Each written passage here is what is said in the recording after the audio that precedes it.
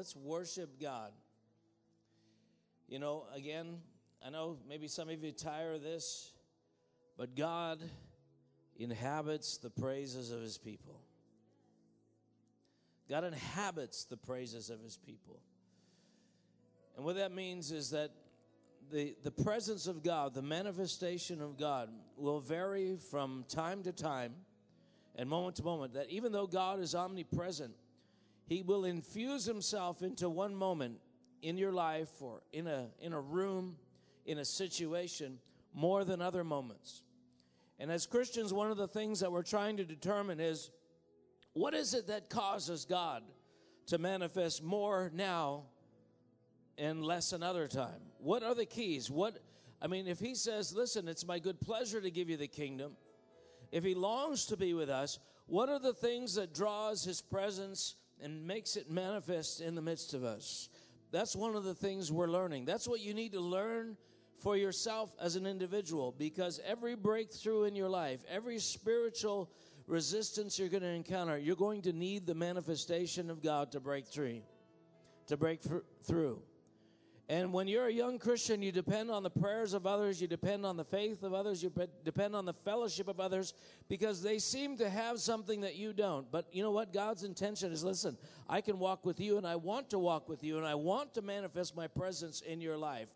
Would you be willing to learn? Would you be willing to learn how to manifest God so that unsaved people around you will hunger for what you have? So the unsaved people around you will begin to believe that what you have is real, not just a fantasy thought. Is God really that real in your life? This is where we learn it. By worshiping him because he inhabits the praises of his people. The beginning of the manifestation of God begins with the faith that says, God, you are great and greatly to be praised. Can you say amen? How many of you believe that God is great? Let's stand up together for a minute. Father, as we worship you today, we want to say that you are good. You are good. You are consummate love. Lord, the world is looking for love, but they're defining it as something outside of who you are. But you are love. You define love. You are the measure and the standard and the manifestation of true love. And so we want to know you today. We want to know your love. We want to know who you are. Oh God, we bless you.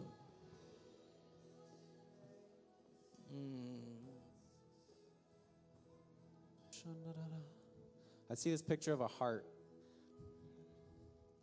And I feel like there's a lot of us that we say, God, you can have my heart, but there's an area where we say, God, a dream has died, or we've given up on a dream, or what we thought God wanted for us, and our expectations were different from what he wanted for us, and so we let that part of our heart die. We've forgotten about that part. And I feel like in this atmosphere, as we sing about the love of God, that he's breathing new life into those areas. That he's releasing hope. He's releasing freedom. He's releasing dreams into those areas that we've long forgotten and we've long given up on. So as we sing again about the love of Jesus, just allow your heart to be open. Allow him to breathe new life into those areas that you've forgotten.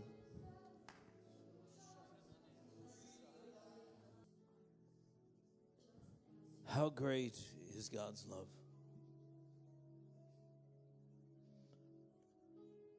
Greater. How great is God's mercy? Greater. How much greater? Greater than you can imagine.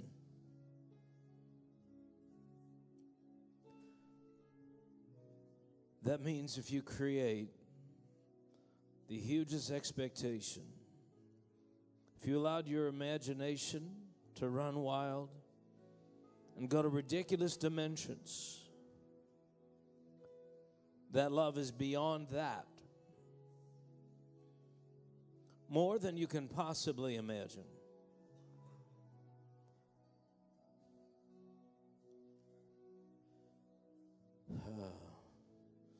So we say, God, we want to know you.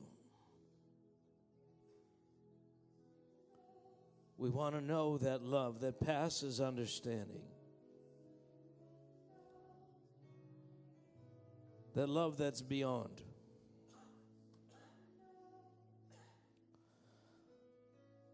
There's a scripture that says, if God justifies, who is it that can condemn?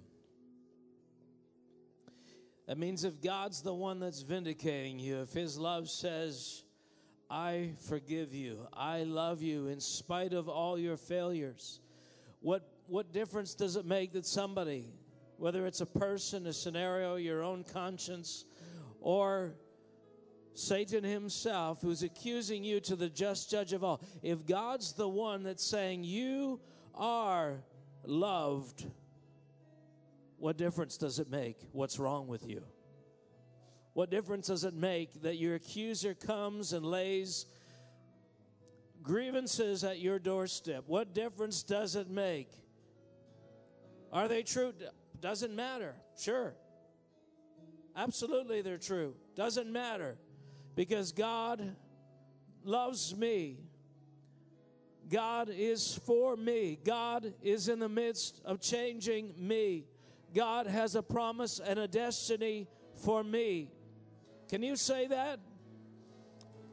God, you chose us from before the foundations of the earth to be conformed to the image of your Son.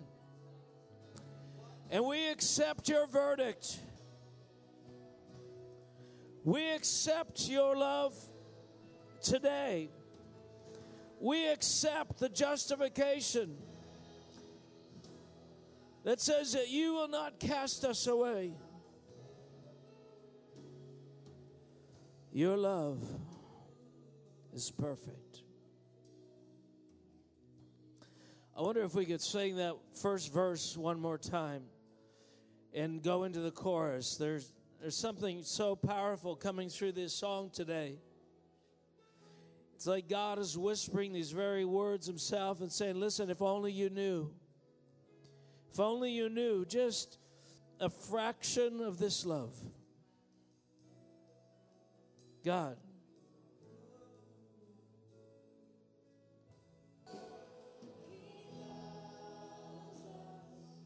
Oh, how He loves us.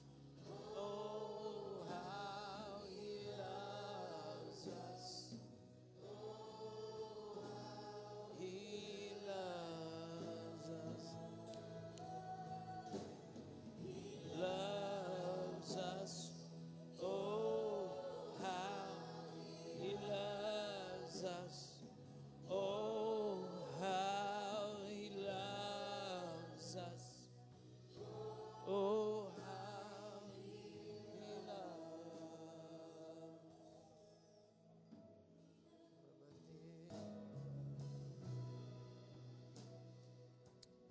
So, Lord, we want to say today that your love is greater. Father, I pray that you would give us a revelation of you, that you would open the eyes of our understanding, that we could see just how truly great you are. Father, I pray in Jesus' name.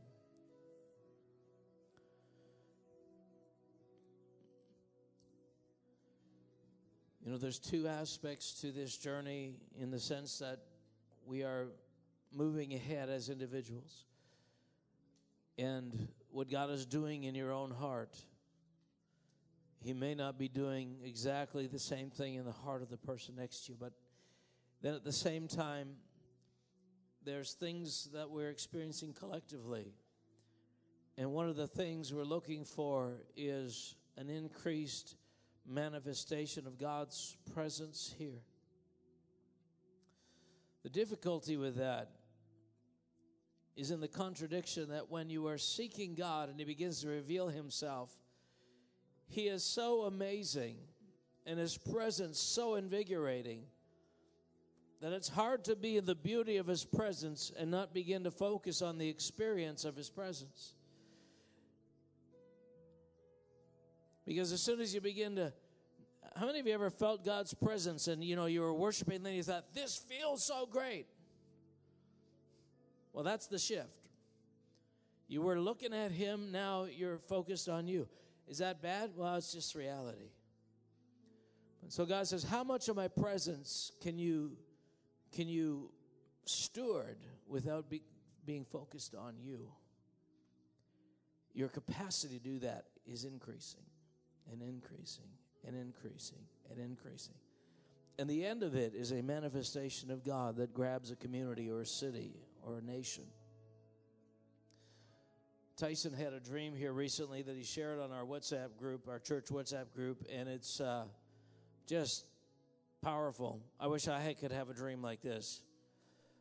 Tyson, why don't you come and share it for us? I know some of you have read it, but I wanted him to share it to stimulate your faith, stimulate your expectation, and to begin to hope about something that's beyond what we've seen thus far. Cool. So for the past little bit, I've really been meditating where Jesus is talking to the lady at the well. And one of the things he says is that God's looking for people that are going to worship Him in spirit and in truth. And I was like, God, what does that look like? So I've just been praying about it. And I never have dreams. Like I could probably tell you like 5 times where I've remembered dreams when I wake up in the morning. And I think it was Thursday or Friday, I can't remember when, but I kind of woke up about 7 in the morning, and then I was like, I want to go back to sleep. And normally I like to get up before the boys to read my Bible and kind of get my alone time when I have time off. But I just felt so tired, so I was like, okay, I'm just going to go back to sleep. And I fell into this amazing, amazing dream. So it was a Sunday morning, and it just felt like any other Sunday morning. And then I just started to feel the presence of God and that He wanted to be praised and lifted high in His glory. And so we just grabbed a couple purple flags. Mikey Lafort, myself, and Jeremy grabbed purple flags. So Mikey and Jeremy were at the front. They were waving their flags. And I was in the middle, and we started waving our flags back and forth, and then the worship team started singing, "Crown Him with Many Crowns."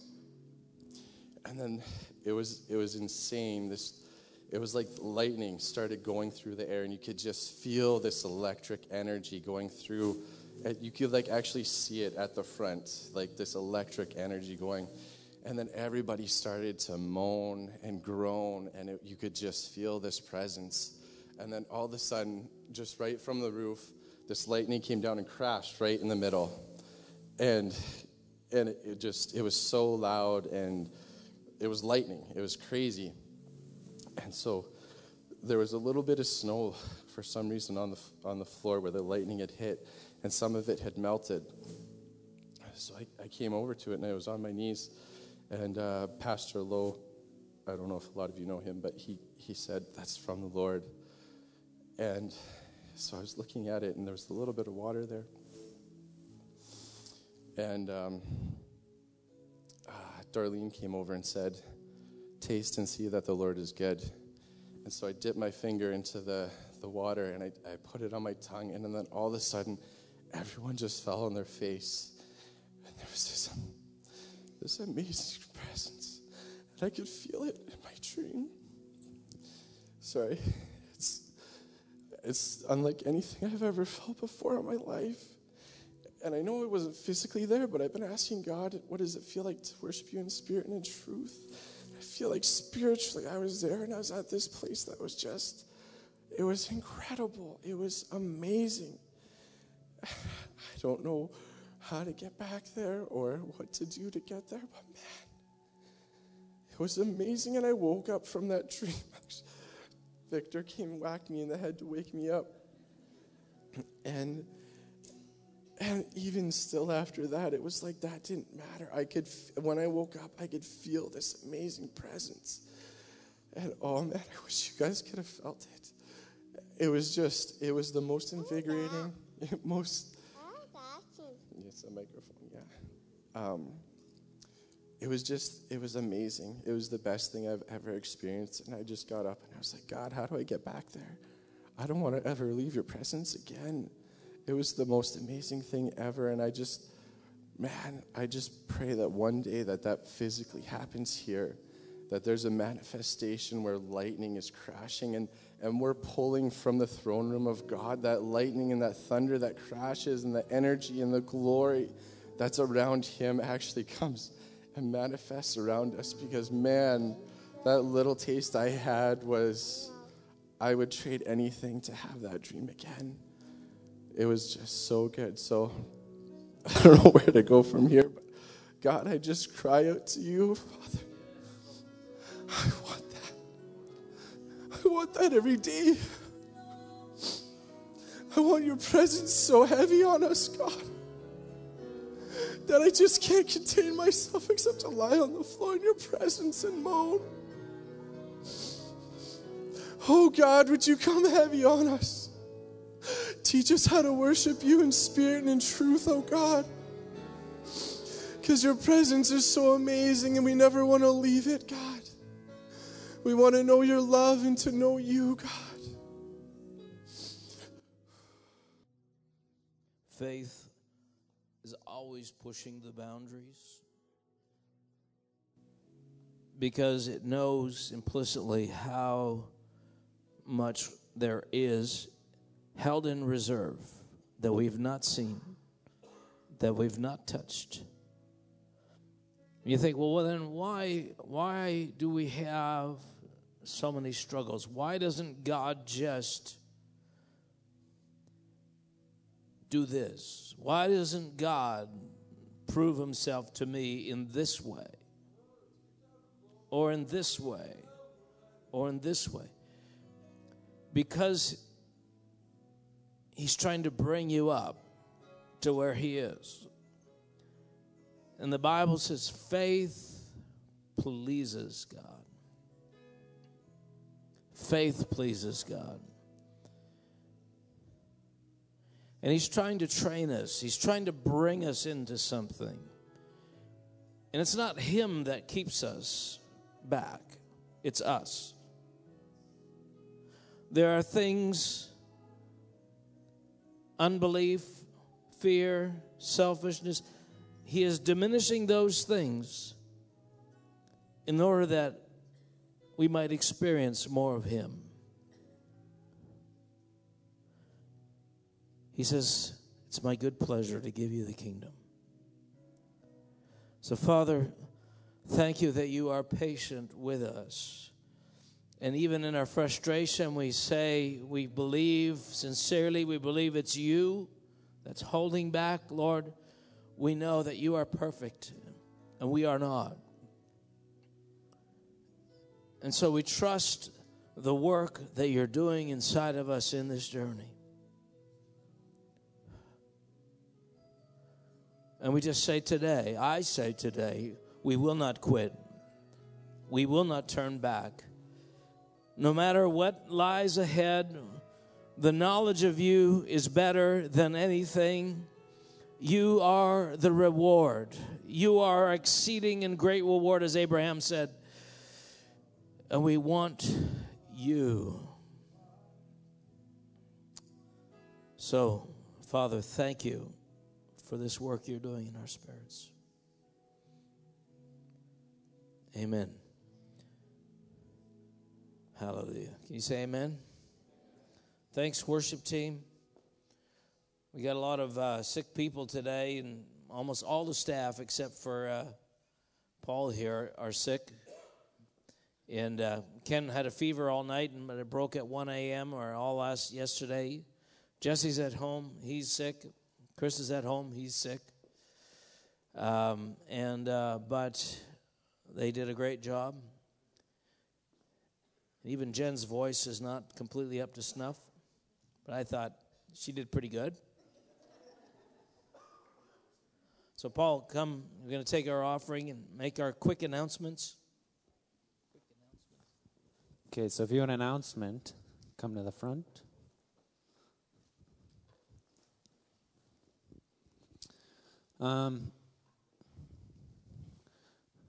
Actually, yeah, as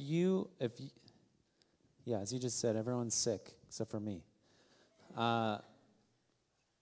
If you're sick, stand up. Or if you are hurting, or you know of someone that's sick.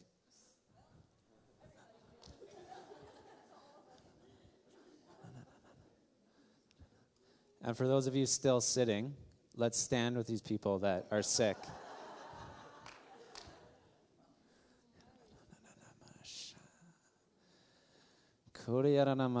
God, I call supernatural healing right now. God, on bodies that are broken, on bodies that are on the verge of fever or sickness, God, I command that it's broken right now. For Pastor Jesse and Pastor Chris at home, and Pastor Ken and Pastor Mark, God, that whatever's trying to attack them would leave right now, God, that our families that is at home, God, that those things will be broken right now, in Jesus' name. And God, as we give, we pray an abundance on this church, on this family, on this community, God, that what we give would be returned 100 times. 1,000 times. In Jesus' name, amen. Well, I have an announcement. So, this afternoon, there's a bunch of us heading to Jubilee Park. If you want to come hang out, we're going to play some volleyball. And it's nice outside. Second announcement, June 16th is a Friday. That's going to be the youth last year kickoff, end of the year party. And I really need some help. Like, I want everybody there. So if you can help me, that would be awesome. I'm like planning this massive game, and I really need a lot of help. So if you can come help, talk to me, and it's going to be great. June 16th. I thought you were going to do this announcement, but I guess I get to. You two stand up. We have a new friend. His name is Dwight, and he's a really good friend of Jesse. And yesterday they got engaged. Woohoo! We're so happy. Dwight, welcome to our little family here. What's hers is yours, so I guess here you are. Here we are. You got us, whether you like it or not. No, just kidding. You can be seated, but bless you guys. Bless you in this planning season and in this time. And we look forward to getting to know you better, for sure. And Matt and Carrie, are you? Oh, Carrie's here. I think I saw Matt earlier. But they're back. The Blacklocks are back, I think, for the summer, yes? Yes, and they got to come back for Abby's grad on Friday night. And so it's a great thing to have you guys back in the house. So welcome home. And that's all I have to say.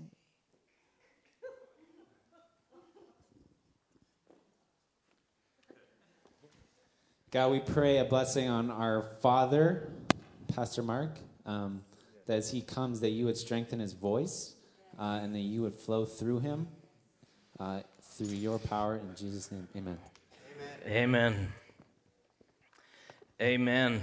Amen. Yeah, there are aspects of having a cold or bad voice that part of my voice sounds better. It's deeper. Barry Manilow. Okay. All right. I don't want his nose, but his voice is great. So, let me ask you a question here this morning. What do these three people have in common? Katy Perry, Miley Cyrus, and Avril Lavigne.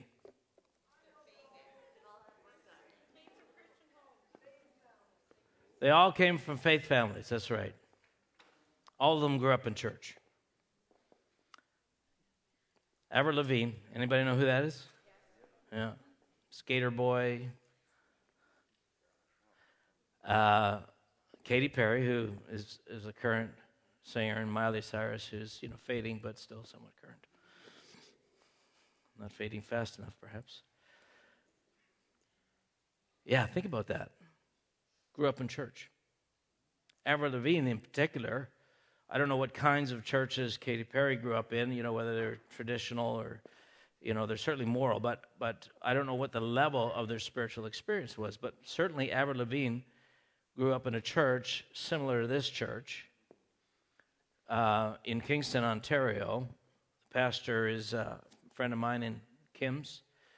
I guess Kim and Lynn aren't here today. Kim still does not have a voice, by the way, 4 weeks now running. We're leaving Tuesday morning for Guatemala and for Europe right after that, but so he can't speak, which means I'll do more. I guess I'm okay with that. I don't mind speaking. But anyway, I grew up in this church, apostolic, prophetic, spiritual, great church in Kingston, Ontario. So what happens? How do you get that?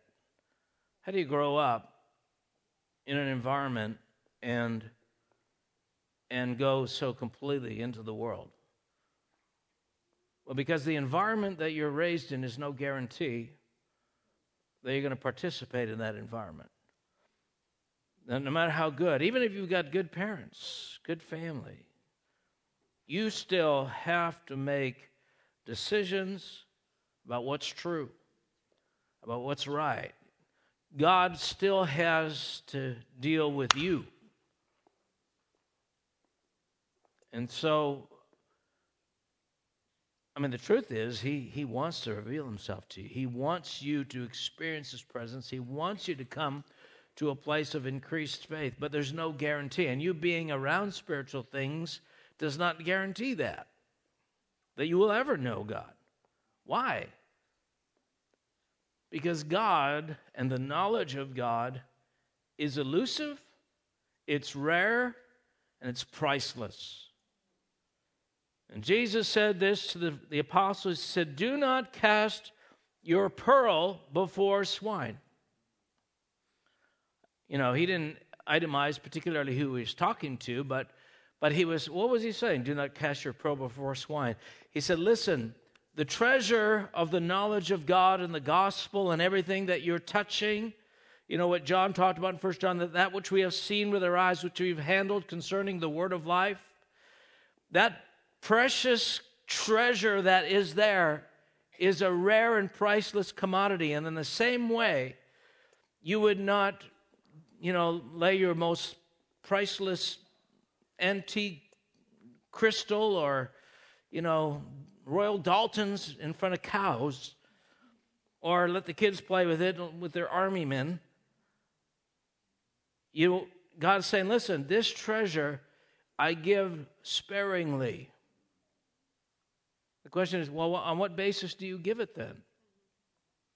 What is the criteria for us coming into this? You say you want to give us the kingdom, and yet you withhold until a certain criteria is met. What is that criteria? How do we meet that criteria? Do we dance? Do we shout? If we go to church, is there a threshold numerically? On the 100th time you go, then you graduate. You now are a sergeant in the kingdom. It was nothing like that. It's progression in the kingdom of God is the most invisible and elusive system there is. Why? Because it deals with intangibles. It deals with the hidden things of the heart. God is trying to do something in your heart.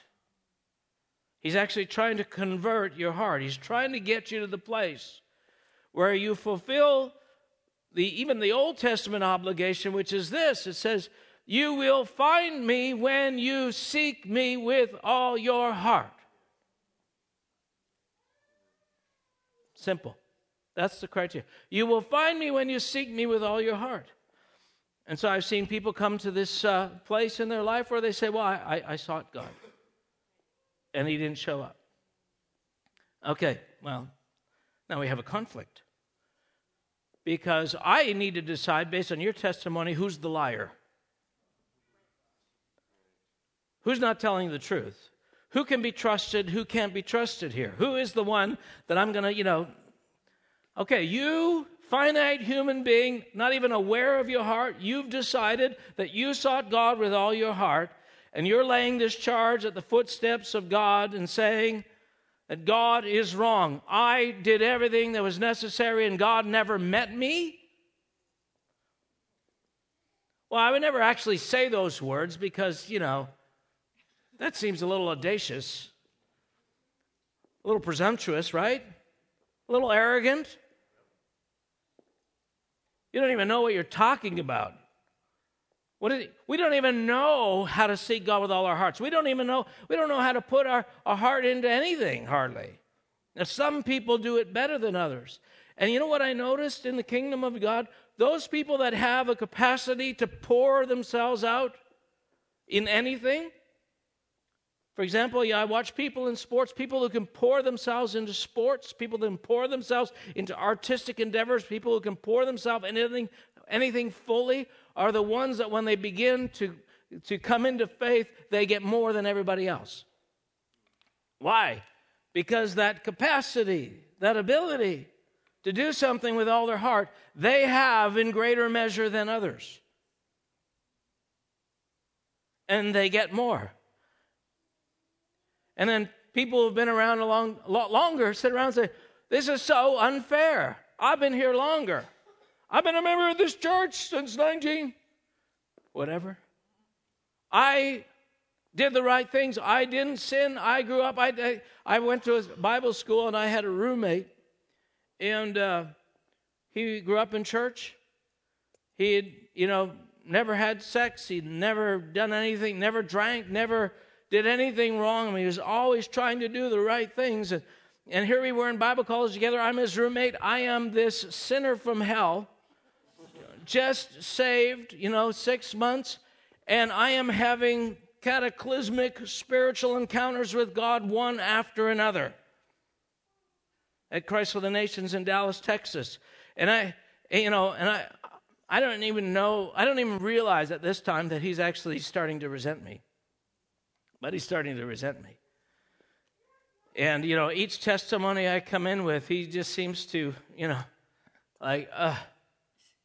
Finally, one day, he ends up having this experience with God. But the experience was God confronting him over his self-righteousness.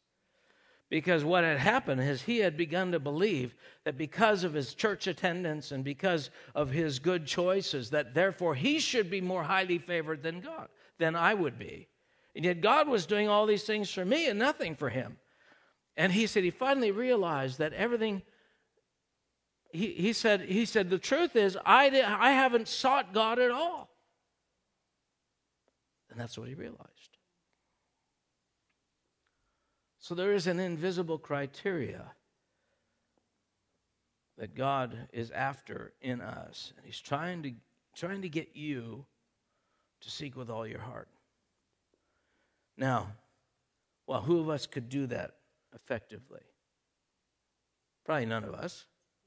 So what he's devised is a secret training system to confront those parts of your heart that cannot rise up to seek him. Inherent problem number one, we don't know where they are. We don't even know that they exist. I wasn't even meaning to talk about all this. I got something else to say, but I kind of feel like I'm into something here. Thanks, Shaylee. It's Shaylee's fault. She asked me a question and sort of all of a sudden.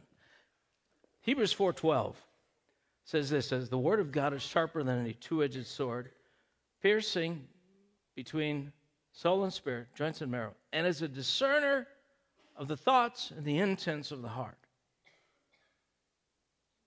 That passage right there is a passage you should not only memorize, but you should understand, because it defines what God is trying to do in your life. It defines what he's really after. He is trying to separate soul from spirit and reveal the actual intent of your heart. To answer the question, the elusive question, but I sought God and he never met me. And the answer will always come back, you only sought him this much, or this much, or this much, or this much, or this much. But the promise is, if you seek me with all your heart. And so there's an invitation to us. Listen, there's a way that I can unite your heart and seek me, so you can seek me with all your heart and find me. But it has to begin with a certain standard. And the standard is that I'm the righteous one and not you. I'm the one that knows and not you. I'm the one that's complete. You are incomplete. And if that shames you, if that makes you feel less, it should. Because you are less. I am less than him. Right? Every knee will bow. It's not his knee bowing to me. It's my knee bowing to him.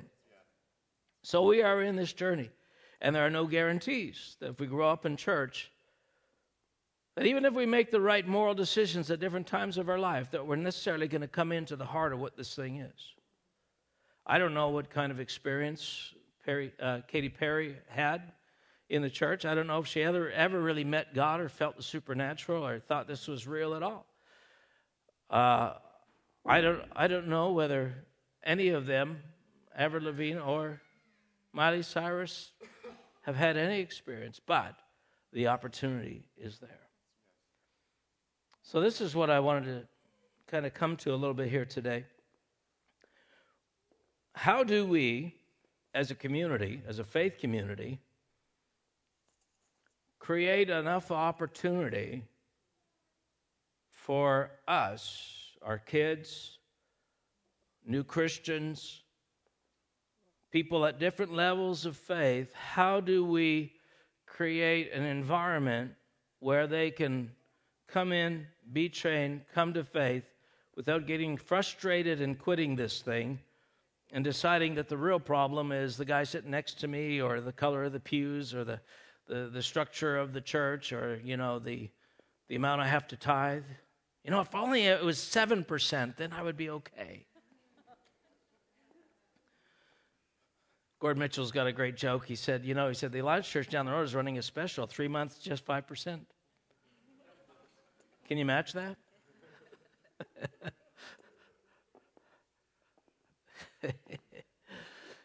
So, now, we are a church, if you've ever been here for any time, we are a prophetic apostolic church, and there's things that we're going after. I want to talk about some of the things we're going after.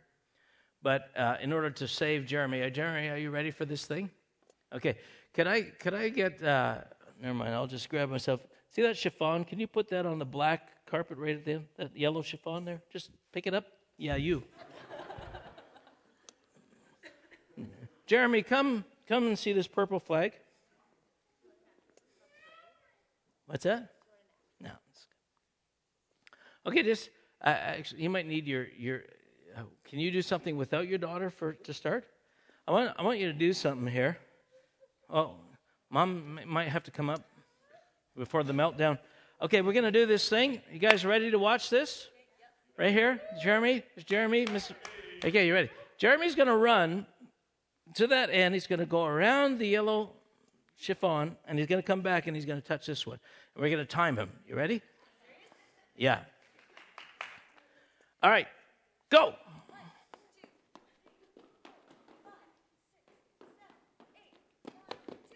Okay, only one counting. We're all supposed to be timing him. Yes, we all. Okay, where we go? 4.76 is pretty good. Okay, we're going to do it one more time. See what we get. You ready? Okay, go.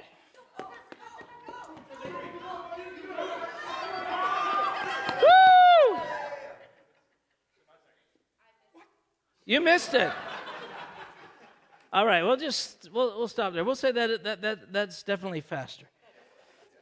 Okay, now I want you to do it again, but this time I want you to do it with your daughter, but not with you her in your arms, but her running herself with you. Okay. All right, we might have to do this daddy and mommy. Okay, you ready to time? Go.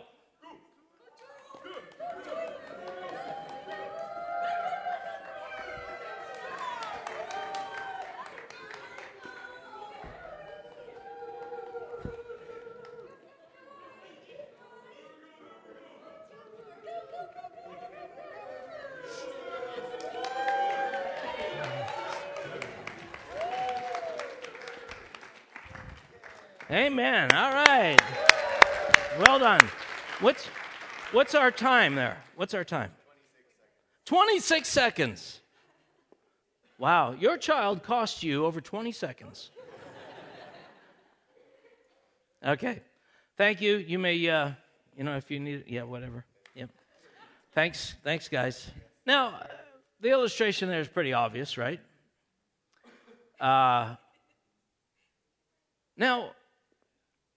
they as parents, they accommodated their child because clearly their child cannot run at the pace that they can. Is that compromise?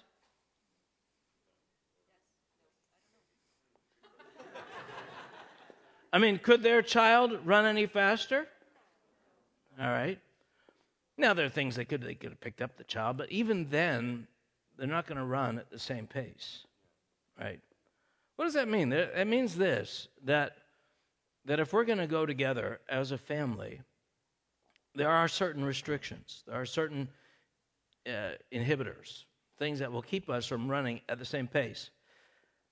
Years ago, when I was a young Christian and I went to churches, the culture of the church at that time was this. It was, we were breaking free from a lot of religiosity. We were breaking free from a lot of dead tradition. And you sort of had to have this resolve. I'm going for it all. So that was my mantra as a young Christian in 1982. The problem is I didn't have a clue. I didn't know what going for it all meant, and it was largely trying to meet certain ego needs in terms of me accomplishing or touching things so that I could look back and say to others who are not touching or accomplishing that, say, I'm better. I felt better. I felt superior. And did that mean I wasn't experiencing more than others? No, in many cases I was experiencing more than others.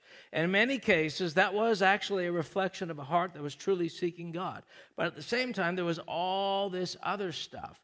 And all the other stuff was manifest in my unwillingness to compromise my pace for the sake of others.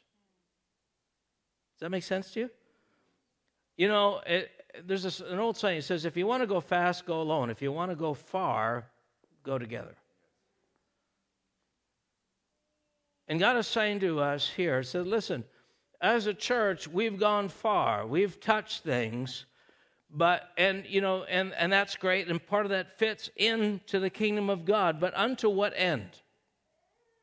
Unto what is the actual desired goal of God? It is to make what? Disciples. So it's great if you're running fast and far, but if nobody else is coming behind you, what's the point? Let me read a couple of passages because we've had these conversations here recently with our staff, and one of the things you realize if you've been here for a while is we're down numerically from where we've been in the past. And I'm not really completely bothered by that because I look at Jesus' ministry, and if you understand the way that God actually brings people to maturity, it's true in the natural, it is in the spiritual, is that when you're bringing a group of people to higher levels of things, there's always going to be attrition. There's always going to be those who can't make the cut. Okay. Now, if we were in an individual world, that's the only thing that would matter would be as long as you cross the finish line. Except in this kingdom, God is saying, no, you need to bring others with you. You need to cross the finish line, but you need to bring others with you. So how do you do both of those things? How do you not just cross the finish line, but how do you cross the finish line and bring others with you? What is involved in that is going to be qualitatively different than what happens if you're just running by yourself, if the only measures of success are what you achieve, what you accomplish, what you touch. And so, and it's far more complicated than I'm letting on, but let me just read a couple of passages here. And we got that video ready? Okay, good. We're not going to play it right now, but let me read a couple of passages here. The goal that God has for us is transformation and conformity to the image of Christ. Conformity to the image of Christ. What God is trying to do is to make you like his Son. He's trying to, Paul said it this way, please the Father to manifest his Son in me. Now, that's a great thought, and for some people it's a little complex. Well, do I stop being me? Well, what about my identity? Well, I'm not even going to delve into that. Suffice to say that the word is true. God wants to manifest the nature of his Son inside of you. So here's the scripture we read last week. It's Romans 8:29. This is what it says. It says, for whom he foreknew, he also predestined to be conformed to the image of his Son, that he might be the firstborn among many brethren. Moreover, whom he predestined, these he also called. Whom he called, these he also justified. And whom he justified, these he also glorified. But here's the first part that I really want to emphasize. For whom he foreknew, he predestined to be conformed to the image of his Son. God's objective is to make you like Jesus. Remember a prophet having a vision of heaven and all these men, different people, women, successful ministers were coming before God. Largely, they were advertising what it was that they had done. Oh, God, here's the things I've done. And, I've done this, and I won so many people to the Lord and had a healing ministry. And I, went to 40, 50, 100 countries and, preached all over the globe. And the Lord said, yeah, never mind that. He said, just come closer. I want to see how much you resemble my Son. I want to see how much you resemble my Son. Now, as a young Christian, when I was really going hard for God, I thought the way I want to resemble God is in the signs and wonders category. That's the only thing that really matters. Healings, signs, and wonders. I want healings and signs and wonders. That's really what's going to set me apart from these other Joes. That's really, the manifestation of the kingdom. That's the thing that I want to do. And so all of my study, all of my hopes, all my dreams were all around the cataclysmic revival and move of God, where we'll be in meetings and there'll be resurrections. And, and so I've lived on a diet of that all my life. And you know what? I still want that. But I've realized that one of the things that God is looking for first is conformity to the image of his Son. And if there's a way to synthesize both of these things together, I want to say this, that if you are like Jesus, miracles, signs, and wonders will automatically follow.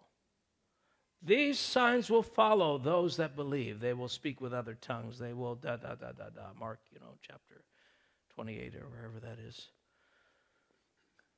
And so the challenge is for us, how do we do that? How do we do that here? I mean, we have pursued the presence of God and we've gone after some things, and that's great, but we're getting some attrition happening.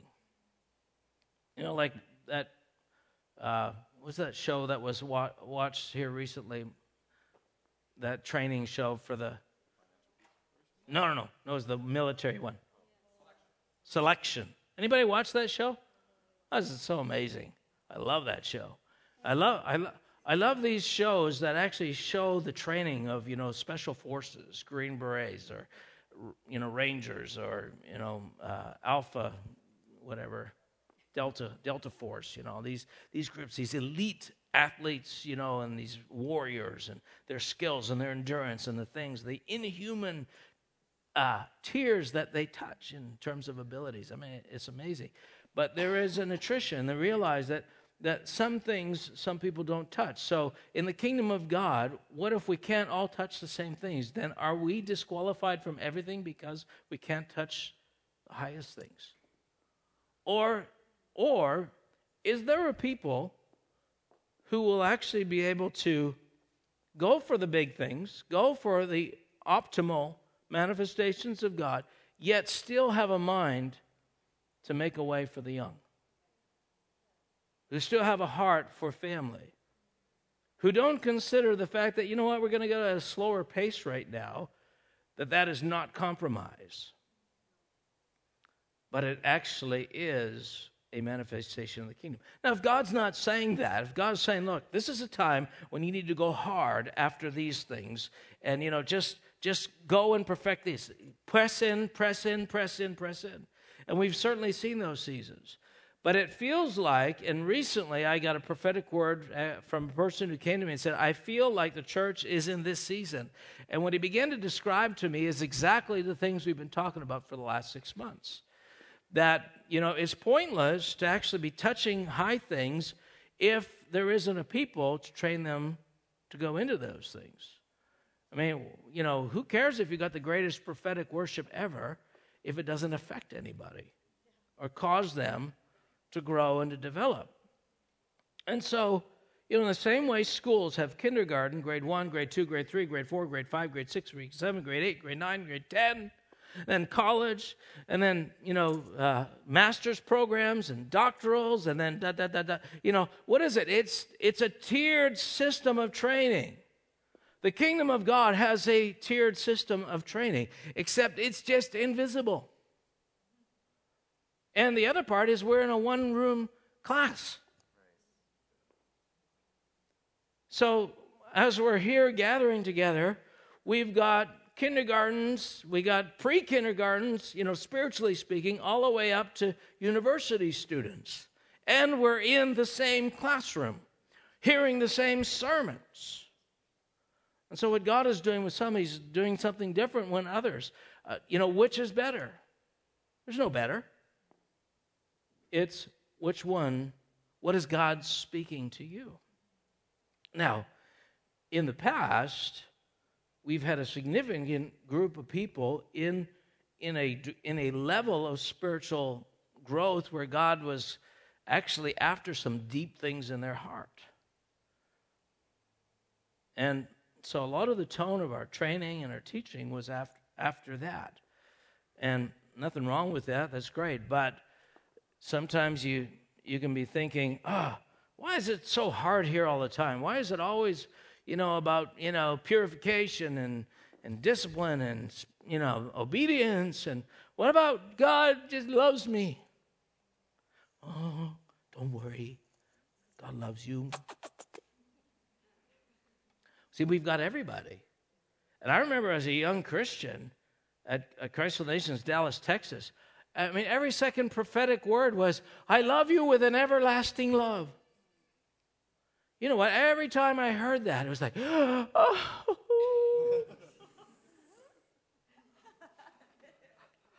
It never got old until that wasn't what I needed anymore.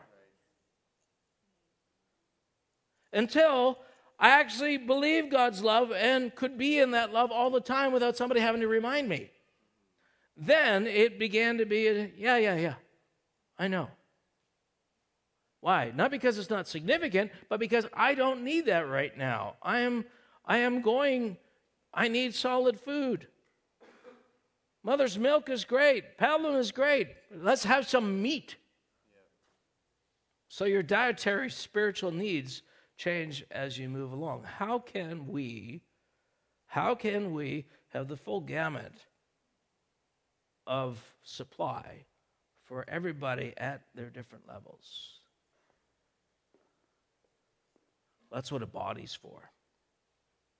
Because when you go out for coffee with this one and you are sharing your testimony, your experience, and your trials, that is as valid as the sermon that the pastor gives on Sunday. Because you are meeting the needs, the dietary spiritual needs of that person. When you have a Bible study at your house and you're taking people into something around, something about motherhood or the heart of the father or all of these things are excellent. Turn that phone off. That's a terrible ring. That'll wake you up in the morning. It always does, eh? Yeah. I remember those days. So, well, what does this mean practically for us? We feel, as a leadership, that we're trying to create entry points for new believers. We're trying to create opportunities for you to bring the unsaved here, where they can experience something of the presence of God, where they can experience something of this mystical life that you represent, but, don't ever really fully draw back the curtain, that can create an entry point for them spiritually. That's what we're longing to do. That's what we're looking to do. Now, we meet a couple of times during the week. Wednesday night is specifically designed to be prayer and intercession, is specifically designed as a time when you as a believer need to begin to walk out the faith that you have. And I'm going to talk about this for a few minutes because I believe a lot of us are stuck right here at this point, and I'm going to play a little video. It's actually a secular professor from a college on a, talk, I don't know if it's some kind of panel or something, and he shares some things from a non-Christian standpoint. But the thing that he shares is exactly what God is trying to get those of us that have been around the church a little while. This is a critical threshold for your training, but it's one of the most uncomfortable thresholds that there is. And let me just quickly preface it by saying this. God has called you to speak. And a part of, when he says, I want you to be conformed to the image of my Son, he wants you to operationally get to the place where you function like Jesus. And you know what that involves? That involves speaking. How many of you heard me ever tell you during worship to open your mouths here? Well, the reason I do that is not for my comfort, but for yours. The reason I do that is for your progress, because there comes a point in time when you can no longer live. You're gaining knowledge all the time. You're pulling things into your life. You're structuring your ideas about your faith and yourself, all in your mind. But the proving, the establishing of what you really are, who you really are, and what's really in your heart will only happen when you speak. How many of you heard this scripture? Out of the abundance of the heart, the mouth speaks. Have you ever said something that, that's terrible, I shouldn't have said that? I didn't mean to say that. It was because I was tired. It was because I was sick. It was because, what other convenient excuses there? I had a hard week. My boss was mad at me. My wife is being difficult. No. The truth is, out of the abundance of the heart, the mouth speaks. Fatigue, sickness, other things just lower the thresholds so that what's in there spills out. What's the value of that? You get to see what you really think. You get to see who you really are right now. In pristine atmospheres, it's great. We can all dress up. We go to nice events. Hey, how you doing? So good to see you. Bless you. Hey. Right? Well, that's who I really am. No. The truth will set you free, and the truth at some point must involve you seeing what's in your heart. Hebrews 4:12.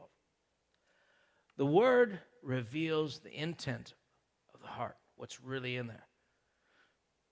It's this idea of speaking is native to who God is. God spoke the word. Jesus is the word.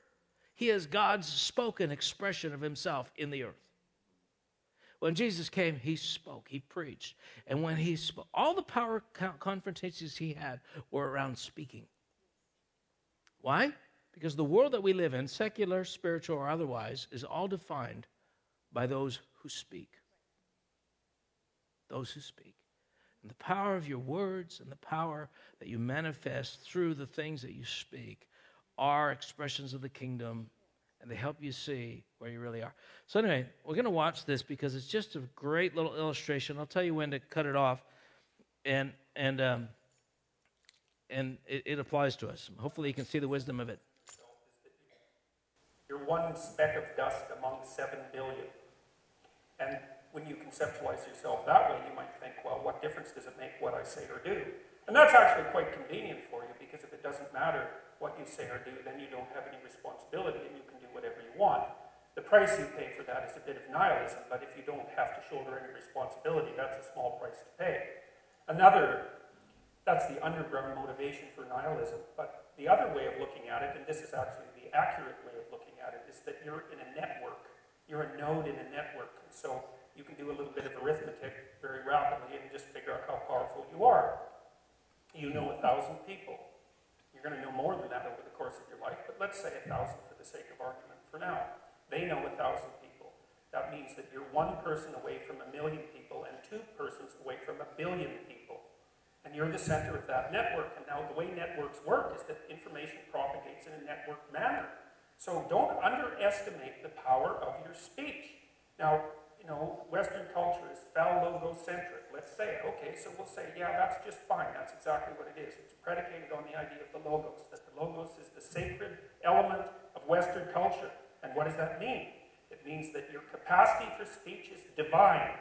It's the thing that generates order from chaos and then sometimes turns pathological order into chaos when it has to.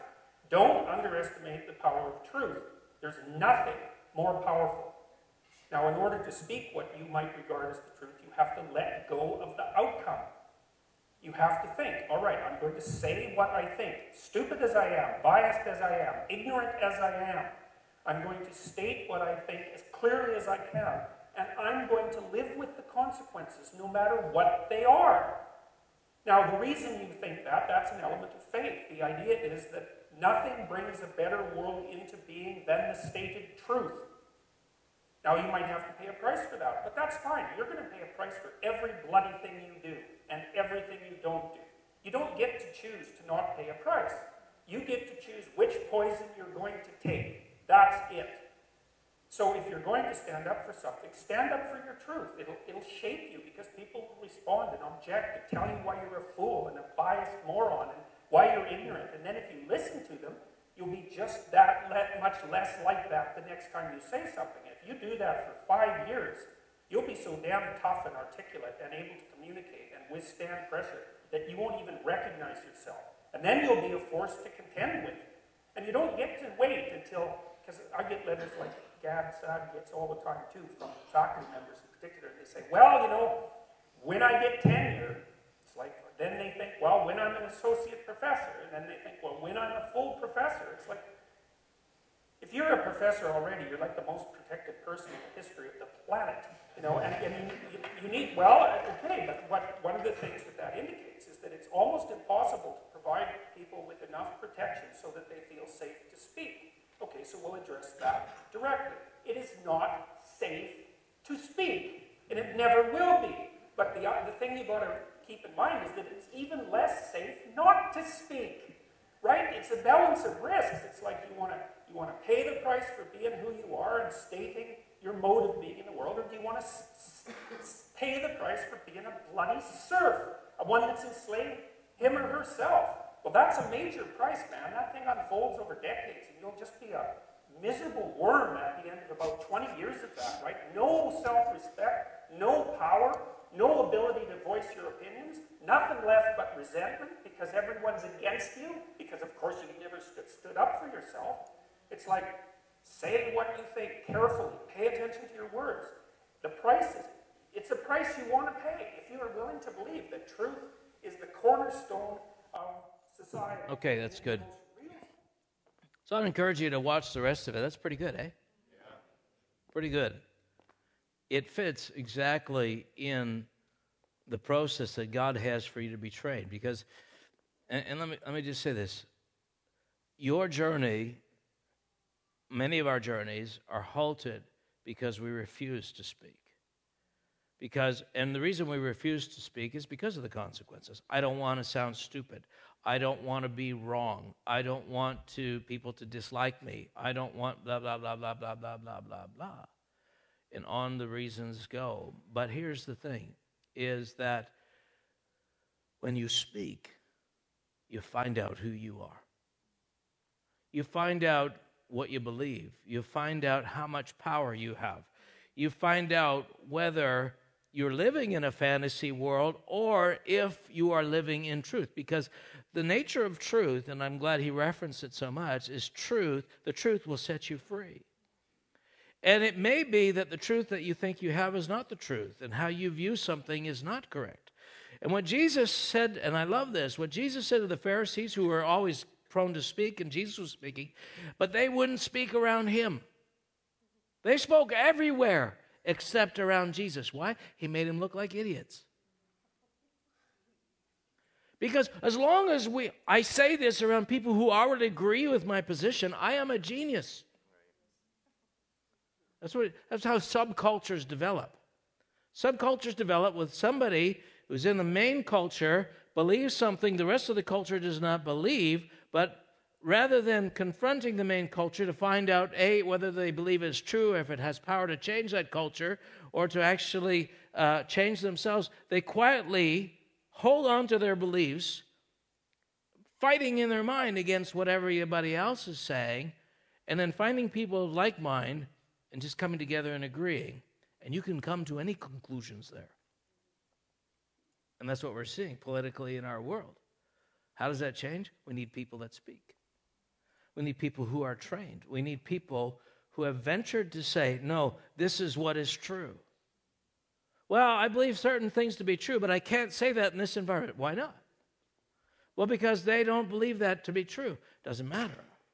Because the gospel being preached, for example, to the unsaved, it's not moving on the plane of what's logic. It's actually you're trying to access people's hearts. So do you have enough truth in your speech to access somebody's heart?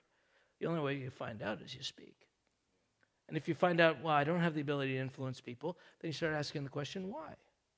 And then you come back to church, and your pastor says, you know what? If you really want to become powerful in your speech, start by praising out loud. Start by speaking out loud.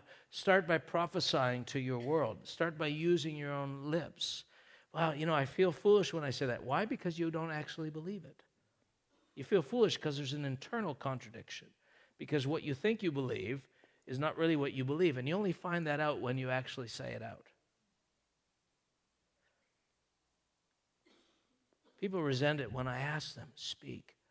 But I'm telling you, I don't want anybody to spend 10 years here thinking they're advancing and believing something and developing and growing, and then end up throwing it all away because all along they never really believed. Does that make sense? If you go back and you listen to this whole thing again, you'll see the same thing. He's articulating the very same thing that the Holy Spirit is asking of us today. No. Years ago, I remember I started saying this. I said, listen, I am saying this. I believe it to be true. If you believe something other than that, come and talk to me. And people took that as a threat. It wasn't a threat.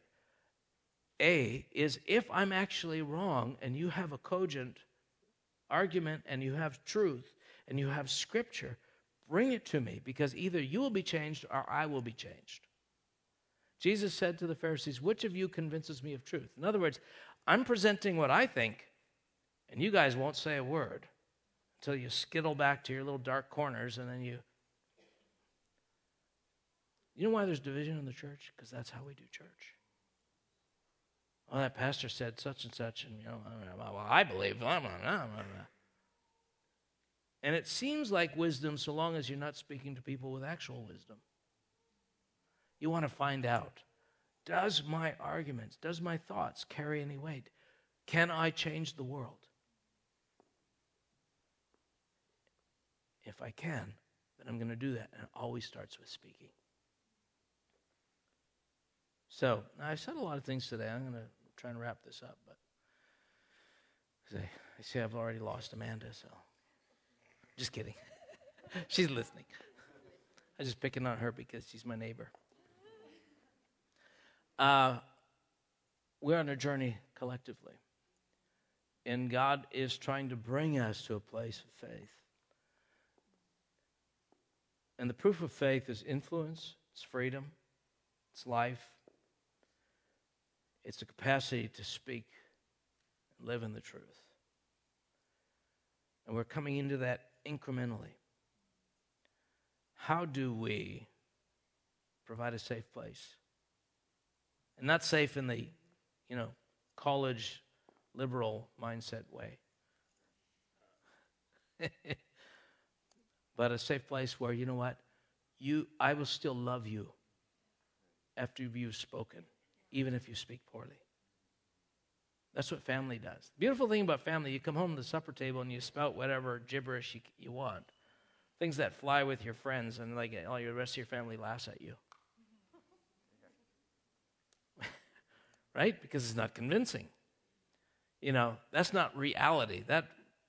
That'll work in your little subculture of grade seveners, but it's not true. And everybody else at the table knows it. And people, that's where the divide begins to happen, whether you actually want to live in the truth or live in a pseudo-truth that a group of you believe secretly. You hear what I'm saying? So, Jesus said, whatever's spoken in secret will be shouted from the housetops. What are you cultivating right now in your journey? How can you grow in what's being cultivated? Father, I pray today for grace. I pray that this could be a house that will give freedom, give opportunity for us to grow and develop. Lord, that we don't have to be something we're not, that we can start right here, right from where we are, and that we are accepted.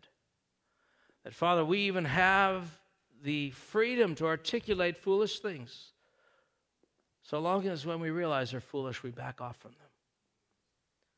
Father, I pray, God, that in this atmosphere you'll raise up champions, men and women of faith, who are not only being conformed inwardly to the image of Christ, but whose influence in the kingdom of God begins to be realized outside, because what we're experiencing and what we're walking in is real. Father, I bless your children, your sons and your daughters who are here. And I want to say, Lord, the truth will set us free. So God, show us in our hearts all the places where the insecurities lie, where the fears lie, where the deceptions lie, and free us.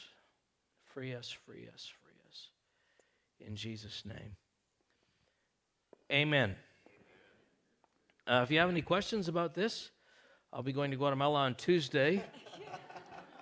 But Paul and Chris, Ken will be here all week. And Jen. Hallelujah. Now look around the room. See these people next to you? This is your family. Now, you can be real with these people. You can love them. When I look around the room, I see beautiful faces. I see a lot of journey, a lot of history, a lot of growth, a lot of challenges.